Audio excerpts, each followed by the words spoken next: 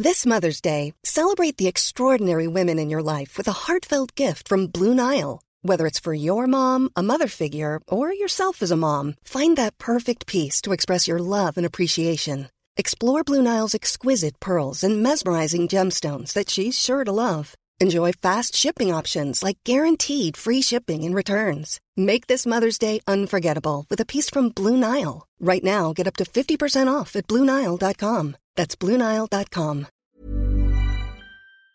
Hey, have you heard the latest? It's the Blip Blip. Your super short way to catch up on what's going on.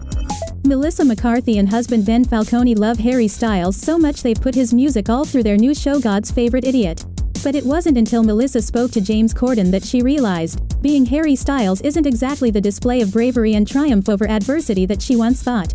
It's such a lovely thing to see someone just be like, I'm okay with who I am. I mean, he's also a massive rock star, so maybe it's not that tough. Now that I play it backwards, you actually parse it through. It's like he's incredibly attractive, he's incredibly talented, he can sing, he can do anything, and I'm like, he can act. Wow, how can you do that? Now that I've said it out loud. Halsey may sound like she's been named after a brand of car wax, but she's actually a great singer and devoted parent. Sadly, as she's found out, it doesn't matter if you've sold millions of records when grandma's in the room. Fallon asked her if Halsey Jr. was a fan of his mom's warbling. No. No, he hates it. Baby doesn't like it at all. No, he's my biggest critic. No, it's funny. My mom, she can't carry a tune in a bucket. It's really bad. And when she sings, his eyes light up like she's the stars and the moon. He loves it. But when I sing, he's not a fan. I get the... Oh no, yeah, don't cry. No, oh no, I know that face. Yeah. Yeah. All right, okay. Most kids would be really happy. J-Lo is in a reflective mood in her new documentary called Halftime, presumably because she has hit middle age rather than her getting a rollicking from a manager after giving away a foolish penalty. She talks about her low self-esteem when the press kept focusing on flaws in personal life rather than her achievements, which at the time amounted to wearing a dress that invented Google Images and boning Ben Affleck. But we move. No matter what I achieved, their appetite to cover my personal life overshadowed everything that was happening in my career. I just had a very low self-esteem. I really believed a lot of what they said, which is I wasn't any good. That I wasn't a good singer, I wasn't a good actress, I wasn't a good dancer, I wasn't good at anything.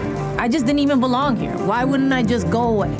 We were going to make a pithy joke about BTS going on hiatus, but I once told a joke about BTS to Roman Kemp on Twitter and those batshit fans tried to get me fired from my job, so let's instead hear from James Brolin talking about Sweet Tooth winning him his role in Lightyear. You win for now, you crazies. Although with their indefinite hiatus looming, the real winner is music.